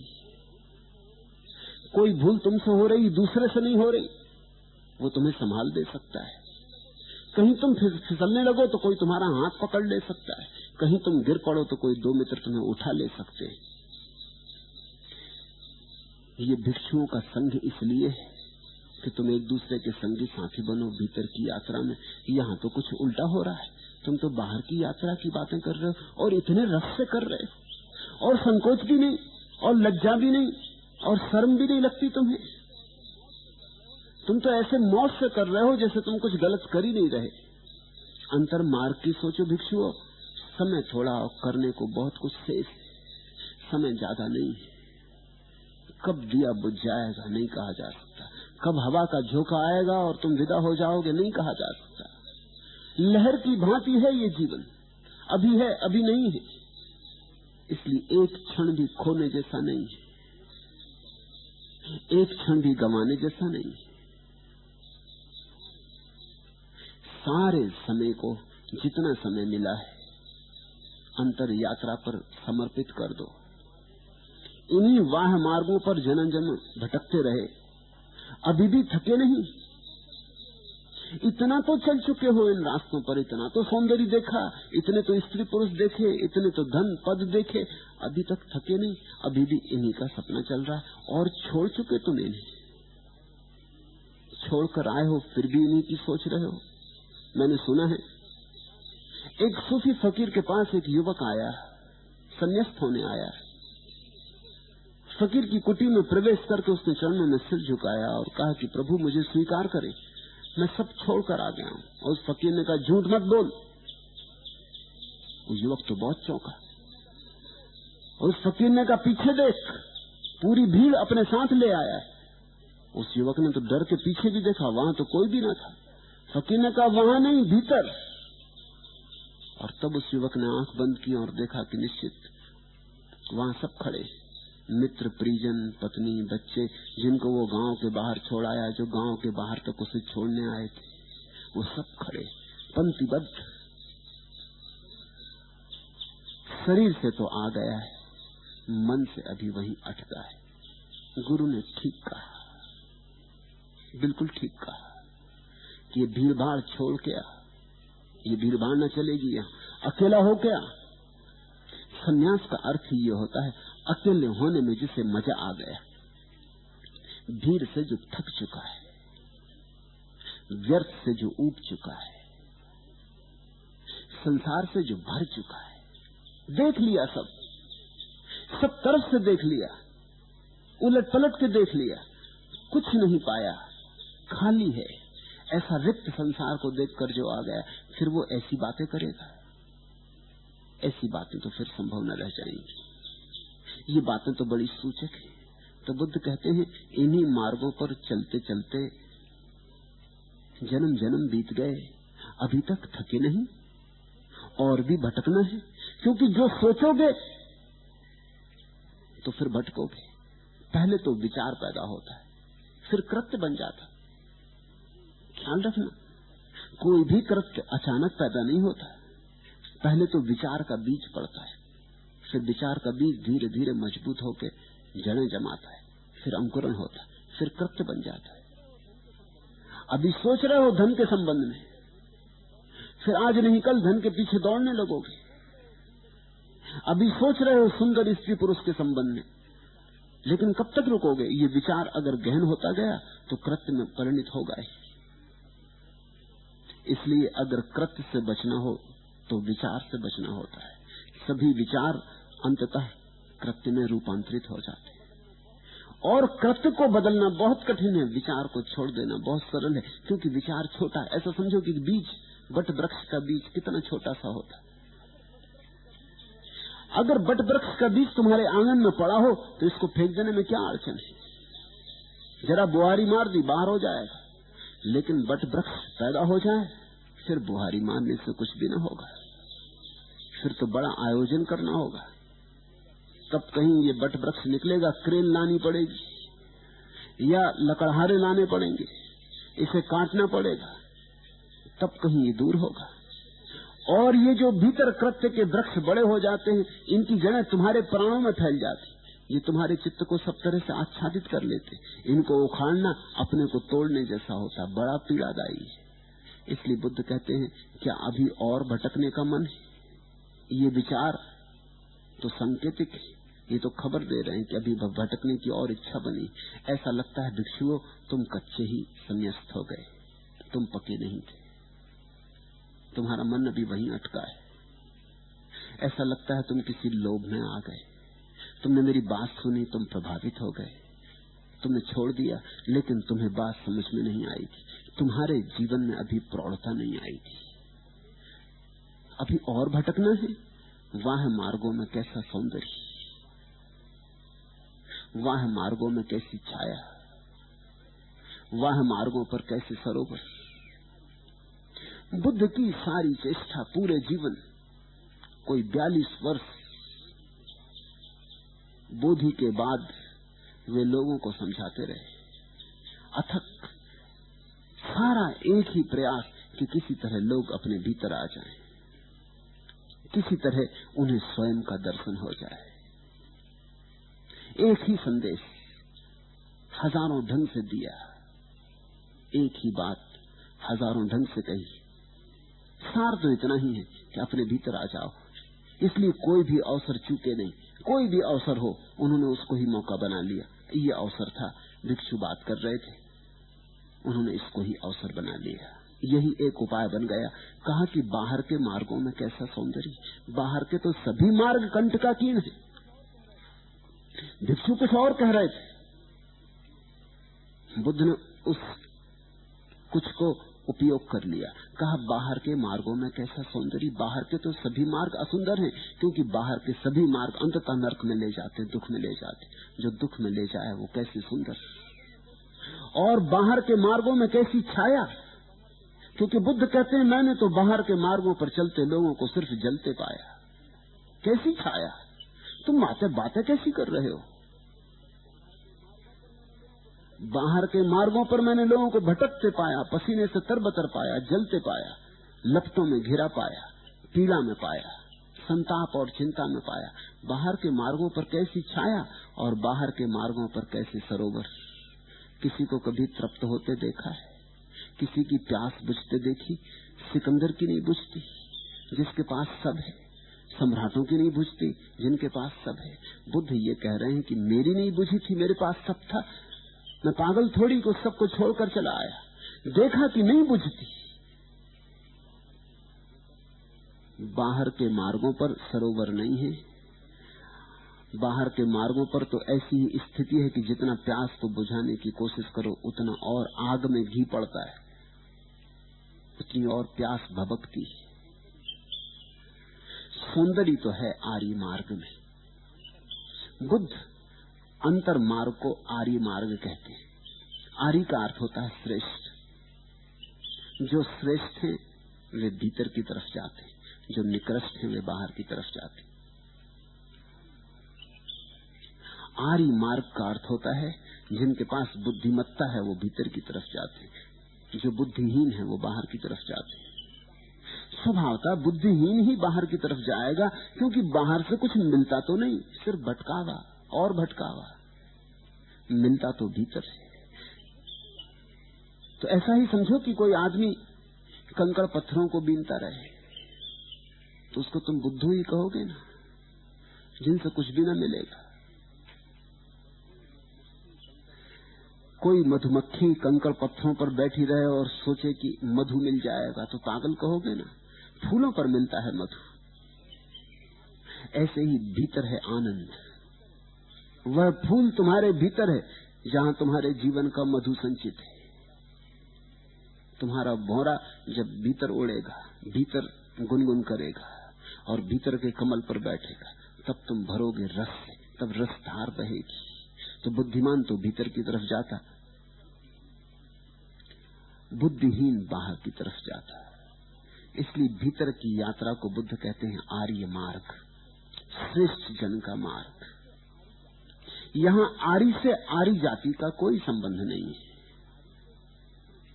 यहां आर्य से श्रेष्ठ शब्द का प्रयोजन है। छाया है आर्य मार्ग में, सरोवर भी वही है, वही शरण खोजो, वही मिटेगी प्यास और कहीं नहीं। भिक्षु को आर्य मार्ग में ही लगना चाहिए, क्योंकि वही दुख निरोध है, वही दुख निरोध का मार्ग है। बुद्ध की सारी उपदेशना कैसे दुख निरुद्ध हो जाए, इसकी इस संबंध में एक बात समझ लेनी जरूरी है। इसके पहले हम सूत्रों में प्रवेश करें। वेदांत आनंद की बात करता है, उपनिषद आनंद की बात करते हैं, वेद आनंद के गीत गाते हैं, लेकिन बुद्ध आनंद की बात नहीं करते। बुद्ध दुख निरोध की बात करते। ये बात बड़ी बहुमूल्य है। बुद्ध कहते हैं आनंद की तो बात करने की जरूरत ही नहीं, बस तुम दुख पैदा करने के आयोजन छोड़ दो, आनंद तो पैदा हुआ ही है। आनंद तो तुम्हारा स्वभाव है, आनंद तो तुम लेकर ही आए हो, आनंद तो है ही। आनंद को पाना थोड़ी है, इसलिए उसकी क्या बात करनी। सिर्फ दुख न रह जाए तो आनंद घट जाता है, घटा ही हुआ है। तो इसलिए बुद्ध का पूरा मार्ग निषेध का मार्ग है, नकार का मार्ग है। सिर्फ उतनी बातें तुम हटा दो जिनसे दुख पैदा होता है, और अचानक तुम पाओगे कि आनंद मौजूद था, दुख पैदा होने के कारण दिखाई नहीं पड़ता था। दुख के जाते ही सब तरफ आनंद ही आनंद के दर्शन हो जाएंगे, सब तरफ आनंद की धार बहने लगेगी। बुद्ध क्यों आनंद की सीधी बात नहीं करते? वो कहते हैं आदमी बड़ा नासमझ है। तुम जब आनंद की बात करते हो कि ब्रह्म आनंद है, सच्चिदानंद है, तो आदमी सोचता है चलो आनंद को पाने की कोशिश करें। वो दुख को मिटाने की कोशिश तो करते ही नहीं, आनंद को पाने की कोशिश में लग जाता है। और आनंद मिलता नहीं दुख को मिटाए, तो दुख को तो वो भूल ही जाता, दुख की तो बात ही नहीं करता, दुख के रास्ते पर तो चलता ही रहता और आनंद की वासना करने लगता है कि आनंद कैसे मिले। कारण बने रहते बीमारी के और वो स्वास्थ्य की कामना करने लगता है। तुम चिकित्सक के पास जाते हो, चिकित्सक तुम्हारे स्वास्थ्य की बात ही कहां करता है, वो तो यही कहता है कौन सी बीमारी। चिकित्सा करता है बीमारी की, स्वास्थ्य की तो कोई चिकित्सा होती ही नहीं। स्वास्थ्य जैसी कोई चीज डॉक्टर की पकड़ में ही नहीं आती। जब बीमारी सब समाप्त हो जाती तो तुम्हारे भीतर स्वास्थ्य का आविर्भाव होता है। स्वास्थ्य लाया नहीं जा सकता, सिर्फ बीमारी हटाई जा सकती। इसलिए बीमारी का निदान है, इसलिए बीमारी का इलाज है। तो बुद्ध तो कहते हैं मैं चिकित्सक हूं, उनकी पकड़ बड़ी वैज्ञानिक है। वो कहते हैं ये बीमारियां हैं, इन बीमारियों को हटा देना है, ये रही औषधि। बीमारी हट जाएगी, घटेगा स्वास्थ्य, आनंद प्रकट होगा। ऐसा ही समझो कि एक झरना है पानी का और एक चट्टान उसके मार्ग पर अड़ी है। चट्टान हटा दो, झरना बह उठेगा। चट्टान मत हटाओ और बैठ के करो पूजा और प्रार्थना की, झरना बहे, झरना नहीं बहेगा। अक्सर ऐसा हो जाता है कि उसी चट्टान पर बैठ के तुम पूजा कर रहे हो, प्रार्थना कर रहे हो कि हे प्रभु झरना बहे, और उसी चट्टान पर बैठे हो। वो चट्टान हटे तो झरना अपने आप बहे, बिना किसी प्रार्थना के बहेगा। इसलिए बुद्ध ने प्रार्थना को तो मार्ग ही नहीं कहा, बुद्ध ने तो कहा सिर्फ ध्यान। चट्टान हट जाती, विचार की चट्टान हट जाती ध्यान से। विचार की बीमारी हट जाती है ध्यान की औषधि से। विचार कट गया ध्यान से, तुम निर्विचार हुए कि बस तत्क्षण झरना बह उठता है, रस बहेगा। उसकी बात ही नहीं करनी। बात करने में खतरा है, बात की कि आदमी में वासना उठती, और खतरा यह है कि वासना के कारण ही तो आदमी आनंद को नहीं उपलब्ध कर पा रहा है। निर्वासना में आनंद है। फिर किसी के मन में आनंद की वासना उठ गई तो उसी से बाधा पड़ जाएगी। मोक्ष की कोई कामना नहीं हो सकती, क्योंकि सभी कामनाएं सांसारिक है। मोक्ष की कामना भी सांसारिक है, कामना मात्र संसार है। इसलिए मोक्ष की बुद्ध बात नहीं करते, उनकी बात बड़ी वैज्ञानिक है। वो कहते हैं दुख निरोध, इससे ज्यादा मत पूछो, इतना कर लो फिर आ जाना, इतना हो जाने दो फिर पूछ लेना।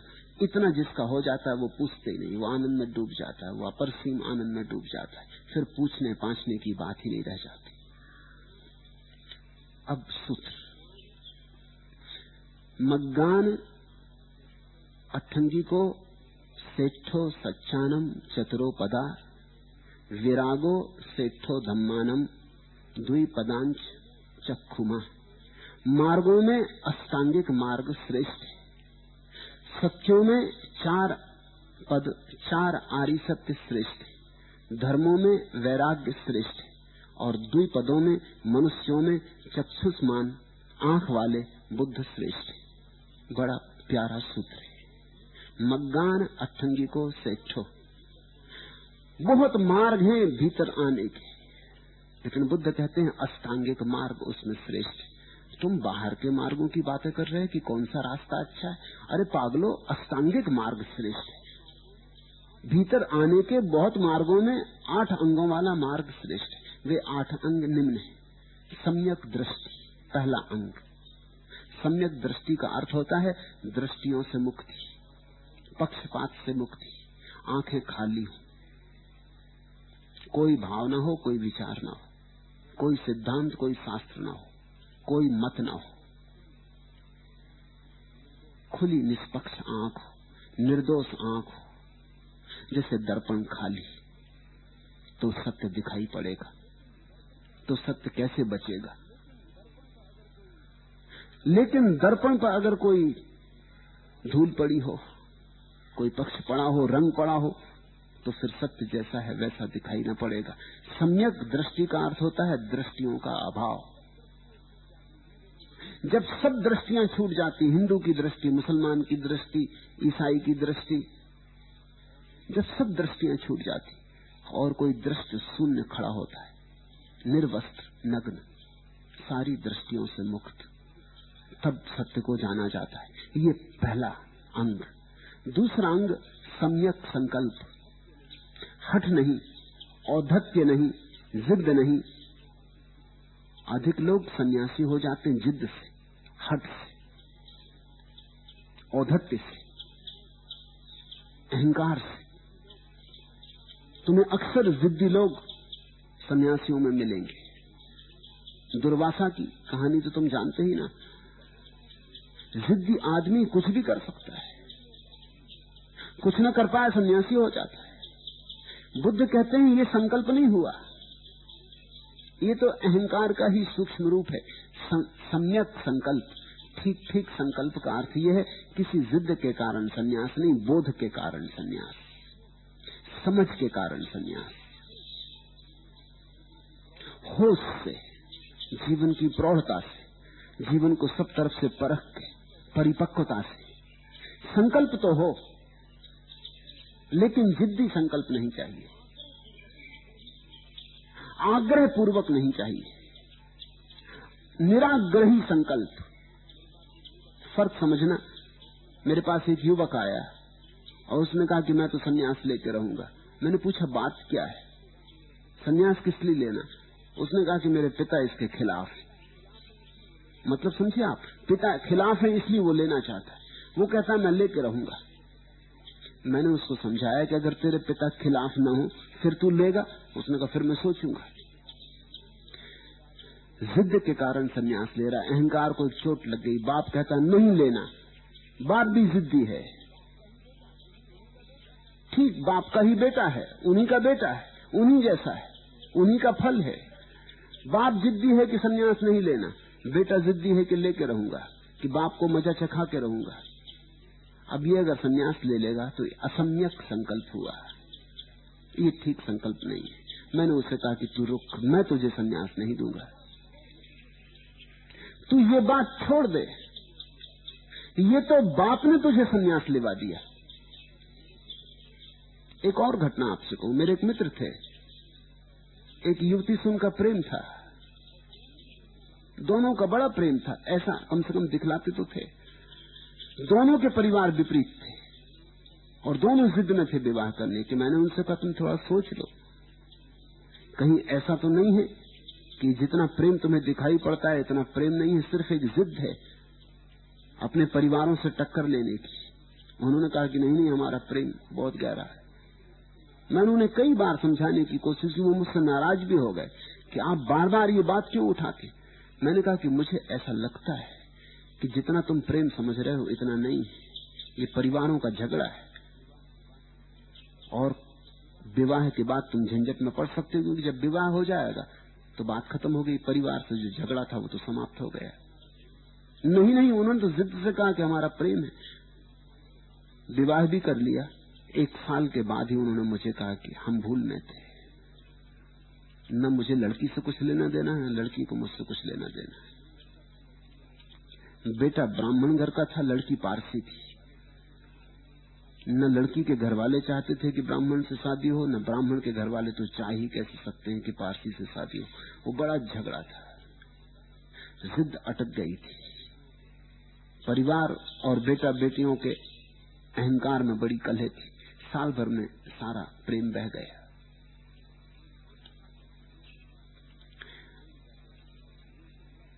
जब प्रेम बह गया तो अड़चनें शुरू हो गई। जो झगड़ा परिवार से चल रहा था वो आपस में चलने लगा। झगड़े प्रवृत्ति के तो थे, पहले माँ बाप से लड़ रहे थे, अब तो कोई बात ही न रही। माँ बाप अलग ही पड़ गए। उन्होंने ठीक है भूल ही गए कि जब तुमने शादी कर ली तो अलग हो जाओ। अब जो झगड़ा माँ बाप से लगा था वो झगड़ा एक दूसरे के प्रति लगने लगा। उस युवक ने आत्महत्या की 6 साल के भीतर। शराबी हो गया और आत्महत्या तक बात पहुंच गई। ख्याल रखना, बुद्ध हमेशा अपने भिक्षुओं को कहते थे सम्यक संकल्प, किसी हट के कारण नहीं, अपने बोध से, समझ से, आंतरिक उत्साह से लेना। तीसरा अंग है सम्यक वाणी। बुद्ध कहते थे जो जाने वही बोले और जैसा जाने वैसा ही बोले, जरा भी अन्यथा ना करे। और जो बोलने योग्य हो वही बोले, असार ना बोले, क्योंकि बोलने से बड़ी उलझने पैदा होती। जीवन व्यर्थ के जालों में फंस जाता है। तुम जरा ख्याल करना कितनी झंझटें तुम्हारे बोलने की वजह से पैदा हो जाती हैं। किसी से कुछ कह बैठे, झगड़ा हो गया, झंझट बनी। काश तुम अपने बोलने को थोड़ा न्यून कर लो तो तुम्हारे जीवन की 90% झंझटें तो कम हो जाएं। इस दुनिया में जितने मुकदमे चल रहे हैं, झगड़े चल रहे हैं, सिर फोड़े जा रहे हैं, वो असम्यक वाणी के कारण। बुद्ध कहते थे जिसे स्वयं को जानना है उसे जितनी कम झंझटें जीवन में पैदा हो उतना अच्छा है। चौथा सम्यक कर्मांत, व्यर्थ के कामों में न उलझो, वही करो जिसके करने से जीवन का सार मिले। क्योंकि शक्ति सीमित है और समय सीमित है। हम में से अधिक लोग तो कुछ ना कुछ करने में लगे रहते हैं। हम खाली बैठना जानते ही नहीं। कुछ करने को ना हो तो हमें बड़ी बेचैनी होती, तो हम अपनी बेचैनी को करने में उलझाए रखते। न मालूम क्या क्या आदमी करता रहता है। तुम अगर खाली बैठे हो कमरे में तो तुम कुछ ना कुछ करोगे। उठ के खिड़की खोल दोगे, अखबार पढ़ने लगोगे, रेडियो चलाओगे, कुछ ना कुछ करोगे। कुछ न मिलेगा सिगरेट पीने लगोगे, कुछ ना कुछ करोगे। व्यस्त रहने में हम अपने पागलपन को छिपाए रहते। बुद्ध ने कहा इस तरह की व्यस्तता महंगी है। धीरे धीरे अव्यस्त बनो, वही करो जो करना जरूरी है, जो नहीं करना जरूरी है वो मत करो। अगर बेचैनी होती हो तो बेचैनी को जागरूक होकर देखो, धीरे धीरे बेचैनी शांत हो जाएगी और जो शक्ति बचेगी व्यर्थ के कामों से उसे तुम सार्थक दिशा में मोड़ सकोगे। 5वां सम्यक आजीव। बुद्ध कहते थे अपने जीने के लिए किसी का जीवन नष्ट करना अनुचित है। अब कोई कसाई का काम करता है तो बुद्ध कहते ये व्यर्थ है। इतना उपद्रव बिना किए आदमी अपना भोजन जुटा ले सकता है। वही करो जिससे किसी के जीवन को अहित न होता हो, क्योंकि जब तुम दूसरों का अहित करते हो तो तुम अपने अहित के लिए बीज बो रहे हो, फिर फसल भी काटनी पड़ेगी। सम्यक आजीव। 6वां सम्यक व्यायाम। बुद्ध कहते थे न तो बहुत सुस्त हो और न बहुत कर्मी, मध्य में हो। न तो आलसी बन जाए और न बहुत कर्मठ, क्योंकि आलसी कुछ भी नहीं करता और कर्मठ व्यर्थ के काम करने लगता है। मध्य में चाहिए सम्यक व्यायाम, जीवन की ऊर्जा सदा संतुलित हो।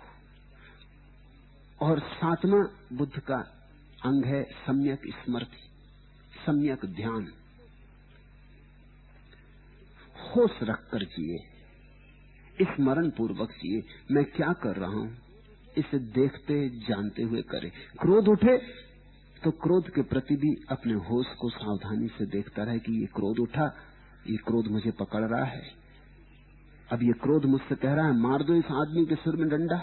इस सबको देखता रहे और तुम चकित होगे कि अगर तुम देखने में थोड़े सावधान हो जाओ तो जो व्यर्थ है वो अपने आप होना बंद हो जाएगा और जो सार्थक है वही होगा। धीरे धीरे ये स्मृति तुम्हारे 24 घंटे पर फैल जाएगी। उठते बैठते तुम जागे जागे चलोगे और एक ऐसी घड़ी आती है कि रात सोए भी रहोगे तब भी तुम्हारे भीतर जागरण की धारा बहती रहेगी। एक सूत्र शुभ्र ज्योति की भांति तुम्हारे भीतर जागा रहेगा।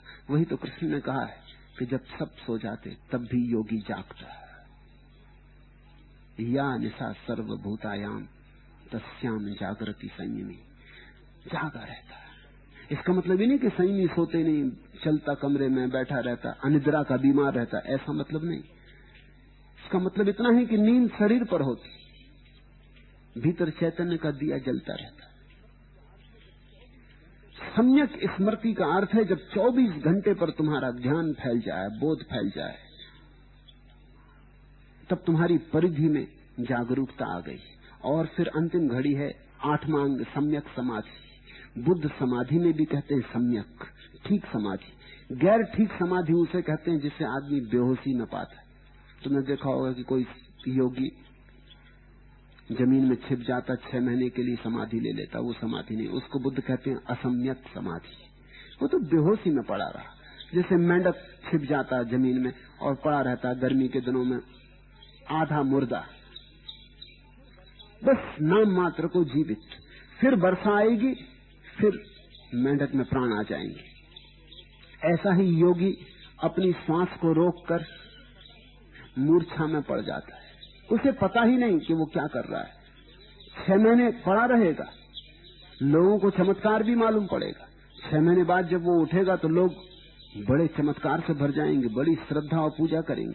लेकिन ये कोई समाधि नहीं है, ये तो अपने शरीर और अपने मन के साथ एक तरकीब, अपने को मूर्छित करने की योजना। इससे कोई सत्य को कभी नहीं जान पाया है। ऐसा होता तो मेंढक कभी के सब सत्य को उपलब्ध हो गए होते। ऐसा साइबेरिया में सफेद रीछ होते हैं, वो भी यही करते, 6 महीने के लिए मुर्दे की तरह पड़ जाते, श्वास बिल्कुल ठहर जाती। तो श्वास की तरकीब है ये। इस तरकीब से कोई समाधि का संबंध नहीं है। सम्यक समाधि का अर्थ है होश पूर्वक स्वयं के केंद्र पर विराजमान हो। ये 2 अंतिम चरण सर्वाधिक महत्वपूर्ण है। सम्यक स्मृति परिधि पर, जीवन के कर्म की जो परिधि है, करते उठते बैठते चलते बात करते मिलते होश रखे। फिर धीरे धीरे यही होश केंद्र पर आने लगेगा। फिर धीरे धीरे आंख बंद करके भीतर होश का दिया जलता रहे, उसी दिए के साथ तुम एक हो जाओगे।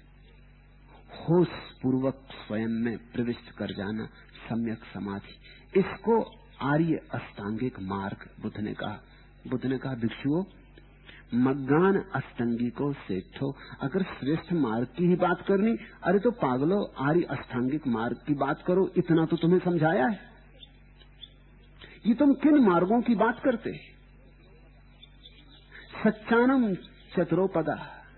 अगर सच्चे श्रेष्ठ लोगों की बात करनी है तो 4 आर्य सत्यों की बात करो, जो मैंने तुम्हें बार बार समझाए हैं कि दुख है, कि दुख के कारण है, कि दुख के कारणों से मुक्त होने के उपाय हैं, कि दुख से मुक्त होने की अवस्था है, दुख निरोध की अवस्था है, निर्वाण। इनकी चर्चा करो। विरागो सेठो धम्मानम। अगर श्रेष्ठ धर्म की बात करनी है तो विराग की बात करो। ये क्या राग की बात कर रहे हो? विरागो सेठो धम्मानम। वैराग्य श्रेष्ठ धर्म है। विराग के गीत गाओ, एक दूसरे को विराग समझाओ, एक दूसरे के जीवन में विराग लाओ, एक दूसरे को धीरे धीरे समझ इतनी गहरी करो कि जहां जहां राग के बंधन टूट जाएं, विराग की स्वतंत्रता उपलब्ध हो। दुई पदांच चक्षुमा। और ये आखिरी बात तो बड़ी अद्भुत है। बुद्ध कहते हैं सुंदर स्त्री पुरुषों की बात कर रहे हो? सौंदर्य तो केवल एक घटना में घटता है। दुई पदांच चक्षुमा। उसमें सौंदर्य घटता है। इन दो पैरों वाले जानवर में, आदमियों में वही सुंदर है जिसके पास आंखें, जो आंखों को उपलब्ध हो गया, जो चक्षुष्मान हो गया। और तो सब अंधे, जो बुद्ध हो गया, जिसके भीतर ध्यान की आंख खुल गई, वही सुंदर है। और तो सब असुंदर ही है, और तो सब लाशें, और तो सब मांस मज्जा है, और तो सब आज नहीं कल मिट्टी में गिरेंगे और खो जाएंगे। दुई पदांश चक्षुमा। आंख वालों की चर्चा करो। बुद्ध ये कह रहे हैं कि मैं यहां बैठा तुम्हारे सामने आंख वाला, तुम अंधों के सौंदर्य की बात कर रहे हो। एसो मग्गो नथंजो दस्सनस विशुद्धिया एतम ही तुम्हें पटिवज्जत मारसेथम पमोहम। दर्शन की विशुद्धि के लिए यही मार्ग है, दूसरा मार्ग नहीं। इसी पर तुम आरूढ़ हो, यही मार्ग को मूर्छित करने वाला है। इसी से तुम्हारा शैतान मन हारेगा, अन्यथा नहीं हारेगा। तुम अपने शैतान मन को तो बड़े उपाय दे रहे हो, बाहर की बातें कर रहे हो, इससे तो शैतान मन और मजबूत होगा। मार बुद्ध परंपरा में शैतान के लिए दिया गया नाम है। शैतान तुम्हें मार रहा है, प्रतिपल मार रहा है, शैतान तुम्हें मारे डाल रहा है। और ये शैतान कोई बाहर नहीं, तुम्हारा मन है। ये मन तुम्हें बाहर ले जाता है, भटकाता है। इस मन से सावधान हो। ऐसो मग्गो नथंजो दस्सनस विशुद्धिया। ऐसे जागोगे तो धीरे धीरे तुम्हारे भीतर दर्शन की विशुद्धि पैदा होगी। तुम्हारे पास विशुद्ध आंखें आएंगी। उन विशुद्ध आंखों से सत्य जाना जाता है, जिया जाता है, फिर जीवन रसधार बहती। एतम ही तुम्हें पटिपन्ना दुख संत करिसथ अखातो वे मगा अखातो वे मया मग्गो अंजनाय सलंथनम। इस मार्ग पर आरूढ़ होकर तुम दुखों का अंत कर दोगे। शल्य समान दुख का निवारण करने वाला जानकर मैंने इस मार्ग का तुम्हें उपदेश किया है। बुद्ध कहते हैं, मैं कोई दर्शन शास्त्री नहीं हूं, मैं कोई दार्शनिक नहीं हूं, मैं तो एक वैद्य हूं। मैंने ये मार्ग तुम्हें कहा है सिर्फ इसलिए कि इसके द्वारा तुम दुखों के निरोध को उपलब्ध हो जाओगे, तुम्हारी बीमारियां छूट जाएंगी, तुम स्वस्थ हो जाओगे। अखातो वे मया मग्गो।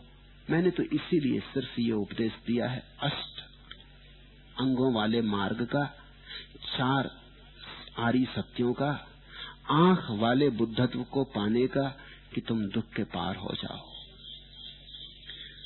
तुम्हें ही किंचम आतप्पम अखतारो तथागता पटिपन्ना पमोखंती झाइनो मार बंधना। और उद्योग तो तुम्हें ही करना है, तथागत का काम तो उपदेश करना है। इस मार्ग पर आरूढ़ होकर ध्यान परायण पुरुष मार के बंधनों से मुक्त हो जाते। ये बुद्ध के बड़ी प्रसिद्ध सूक्तियों में से एक है। तुम्हें ही किंचम आतप्पम। चलना तो तुम्हें ही होगा, मैं तो सिर्फ इशारा कर सकता हूं। जाना तो तुम्हें ही होगा, मैं तो सिर्फ मार्ग की तरफ इंगित कर सकता हूं। बुद्ध पुरुष तो केवल इशारा करते, और तो क्या कर सकते। बुद्ध पुरुष तुम्हें निर्वाण नहीं दे सकते, सिर्फ निर्वाण की तरफ इंगित कर सकते। फिर चलना तुम्हें ही होगा। निर्वाण कोई किसी को दे नहीं सकता, ये तो स्वयं ही खोजना पड़ता है। ये तो आत्म खोज है। तुम्हें ही किंचम आतप्पम, तुम्हें चलना होगा। और तुम बाहर के मार्गों की बात कर रहे हो, और तुम्हें चलना है भीतर के मार्ग पर।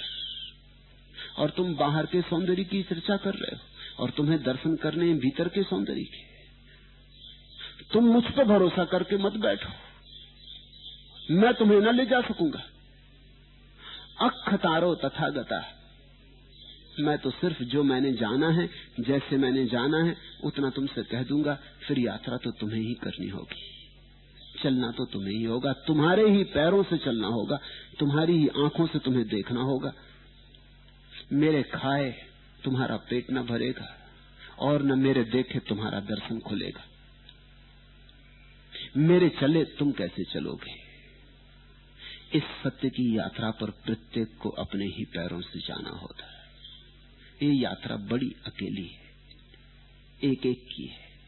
हाँ, बुद्ध पुरुष इशारा कर सकते, नक्शा दे सकते, समझा सकते, क्योंकि जहां से वे चले हैं उन मार्गों की तुम्हें खबर दे सकते हैं। पटिपन्ना पमोखंती झाइनो मार बंधना, इस मार्ग पर अगर तुम आरूढ़ हो जाओ, इस भीतर के मार्ग पर तुम ध्यान परायण हो सको, तो मार्ग के बंधनों से मुक्त हो जाओगे। तो ये मन तुम्हारा जो शैतान की तरह तुम्हें बाहर भटका रहा है, इससे तुम्हारा छुटकारा हो सकता है, लेकिन चलना होगा, श्रम करना होगा। और ये ऊर्ध्व गमन है, जैसे पहाड़ पर कोई ऊपर चढ़ता है, ये कष्ट साध्य है। पहाड़ से कोई नीचे उतरता है, इतना कष्ट साध्य नहीं है। इसलिए तो वासना आसान है, समाधि कठिन है। वही ऊर्जा वासना में जाती है, वही ऊर्जा समाधि में, लेकिन समाधि कठिन है, क्योंकि समाधि में ऊपर की तरफ यात्रा करनी होती है और वासना में नीचे की तरफ। जैसे पत्थर को धक्का दे दो पहाड़ पर, अपने आप फिसलता हुआ, गिरता हुआ, लुढ़कता हुआ खाई खंडकों में पहुंच जाएगा, लेकिन इतना सा धक्का देने से पहाड़ की चोटी पे नहीं पहुंच जाएगा। चोटी पर तो ले जाने में श्रम करना होगा, पसीना बहेगा। इस श्रम करने के कारण ही बुद्ध ने अपने मार्ग को श्रमण कहा है। भारत में दो संस्कृतियां हैं, एक संस्कृति का नाम ब्राह्मण संस्कृति, एक संस्कृति का नाम श्रमण संस्कृति। दोनों का मौलिक भेद इतना ही है। ब्राह्मण संस्कृति की मान्यता है कि प्रभु के प्रसाद से मिलता है सब। तुम प्रार्थना करो, प्रभु की अनुकंपा होगी तो मिलेगा। श्रमण संस्कृति का कहना है कोई प्रभु नहीं है देने वाला, तुम श्रम करो तो मिलेगा। इसलिए ब्राह्मण संस्कृति में प्रार्थना केंद्रीय है और श्रमण संस्कृति में ध्यान केंद्रीय है। सुनते हो, बुद्ध कहते हैं पटिपन्ना पमोखंती झाइनो मार बंधना, इस मार्ग पर आरूढ़ होकर ध्यान परायण पुरुष। हिंदू संस्कृति या ब्राह्मण संस्कृति कहती है ईश्वर परायण बनो, बुद्ध कहते हैं ध्यान परायण बनो। ईश्वर कहाँ है? किसी दूसरे के सहारे मत बैठे रहो, कोई तुम्हें मुक्त करने ना आएगा। उठो, तुम्हारे ही पैरों पर भरोसा करो, अपने आत्मबल को जगाओ, अपने आत्मविश्वास को जगाओ। अपो दीपो भव, अपने दिए बनो। बुद्ध कहते हैं मैंने तो सार सूत्र कह दिए, इशारे बता दिए। अब तुम ये मत सोचो कि इन इशारों को सुन लिया तुमने तो पहुंच गए। समय मत गमाओ, समय थोड़ा है। व्यर्थ की बातों में मत पड़ो और बाहर के मार्गों की चर्चा में मत उलझो, क्योंकि जिस चर्चा में तुम उलझोगे आज नहीं कल उस मार्ग पर चल पड़ोगे। भीतर के मार्ग की चर्चा करो, भीतर के मार्ग के संबंध में विमर्श करो, भीतर के मार्ग के संबंध में एक दूसरे से समझो। कोई तुमसे 2 कदम आगे गया, कोई 2 कदम पीछे। इस भीतर के मार्ग की, इस भीतर के मार्ग पर खड़े हुए वृक्षों की, इस भीतर के मार्ग पर बने हुए सरोवरों की, इनकी बातें करो। बुद्ध ने एक छोटी सी घटना को एक बड़े महत्वपूर्ण उपदेश का आधार बना लिया। बुद्ध ने ऐसी ही छोटी छोटी घटनाओं को बड़े अद्भुत प्रसंगों में बदल दिया है। बुद्ध जैसे पुरुष मिट्टी को छूते हैं तो सोना हो जाता है। आज इतना ही।